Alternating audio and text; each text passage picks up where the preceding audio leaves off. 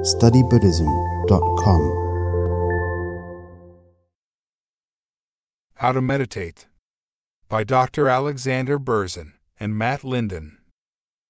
Meditation is a tool that can help us calm our minds, relieve stress, and develop good qualities. Most beginners are enthusiastic to get started right away, without learning much about the Buddhist teachings. It's a good idea, however, to progress in stages. Our meditation will gradually deepen as we learn more about what Buddha taught. Here, we'll look at some general points for practicing meditation. An advanced practitioner will be able to meditate anytime, anywhere.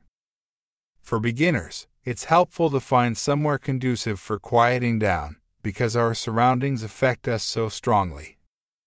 So, let's look at the best kind of place for meditation.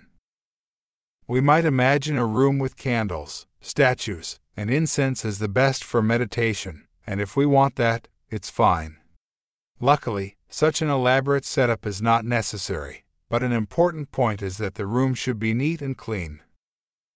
When the environment around us is orderly, it helps the mind become orderly. A chaotic environment can negatively affect the mind. At the beginning, it's also very helpful if the environment is quiet. This can be difficult if we live in a bustling city, so many people try to meditate early in the morning or late at night.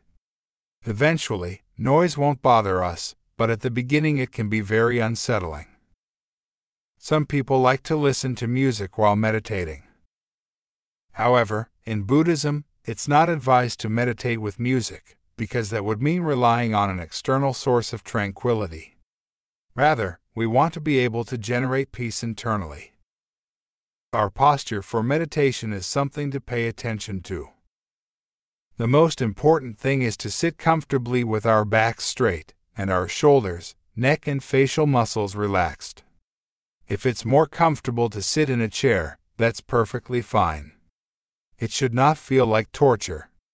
In some types of Zen meditation, we're not supposed to move at all. In other types of meditation, if you need to move your legs, you move them, it's no big deal. When and for how long should we meditate? When we start, it's advised to meditate for a very short time, just 3 to 5 minutes is enough. We'll find that it's actually hard to focus for any longer than that. It's much better to have a short period where we're more focused, than a long one where our minds wander off, daydream, or even fall asleep. One of the most important principles to remember is that everything goes up and down. Some days your meditation will go well, some days it won't. It's important that our bodies and minds are relaxed, and that we don't push ourselves too hard. Some days we'll feel like meditating, and some days we won't.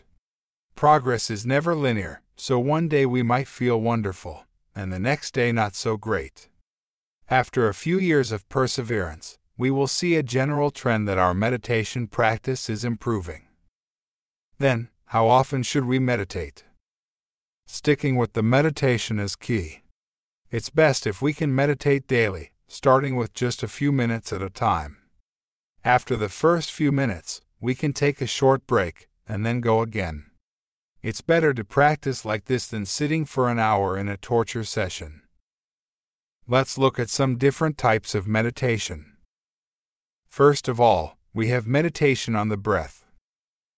The meditation that most people start with is to simply sit quietly and focus on the breath. This is very helpful for calming down when we're stressed. Firstly, breathe normally through the nose, not too fast, not too slow, not too deeply, not too shallow. Next, focus on the breath in one of two places, going in and out of the nose to help raise our energy, if we're feeling sleepy, or on the sensation of the abdomen going in and out to ground us if our minds are wandering. Then, breathe with awareness by counting cycles of 10 in and out breaths. When the mind wanders, bring its attention gently back to the breath. We're not turning our minds off here. The real work is to recognize as soon as possible that our attention has wandered off and then to bring it back, or, if we've started to become dull and sleepy, to wake ourselves up. This is not easy.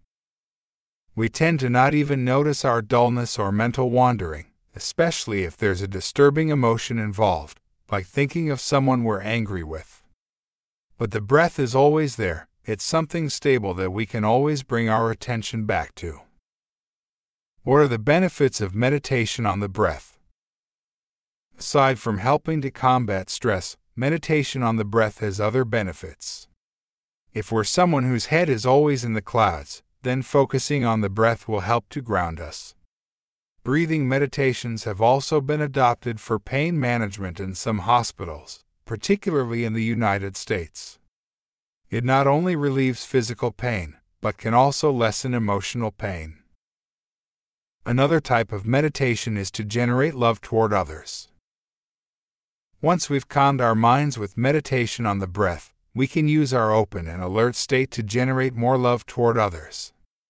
At the start, we can't just think, "Now I love everybody," and then actually feel it. There'll be no power behind it. We use a rational thought process to build up a feeling of love. First of all living beings are interconnected, we're all here together. Secondly, everybody is the same in wanting happiness and not wanting unhappiness. Thirdly, everybody wants to be liked, no one wants to be disliked or ignored. And finally, all beings are the same, including me.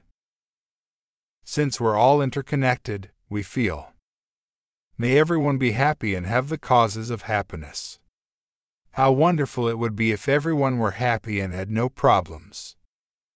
We contemplate this, and imagine at our hearts a warm, yellow light like the sun, shining out in all directions with love for everyone. If our attention wanders, we bring it back to feeling, "May everyone be happy." Remember, meditation is for daily life. If we practice these types of meditation, we develop tools that we can use in daily life. The final aim is not to be able to focus on our breath for an entire day, but to use the skills we acquire to stay focused in general whenever we want. If we're having a conversation with someone and all we can think is, "When will they shut up?" our meditation practice will enable us to think, "This is a human being who wants to be liked and listened to, just as I do." In this way, meditation can help us in our personal lives and interactions with others. Thank you for listening to Study Buddhism, a project of the Burzin Archives.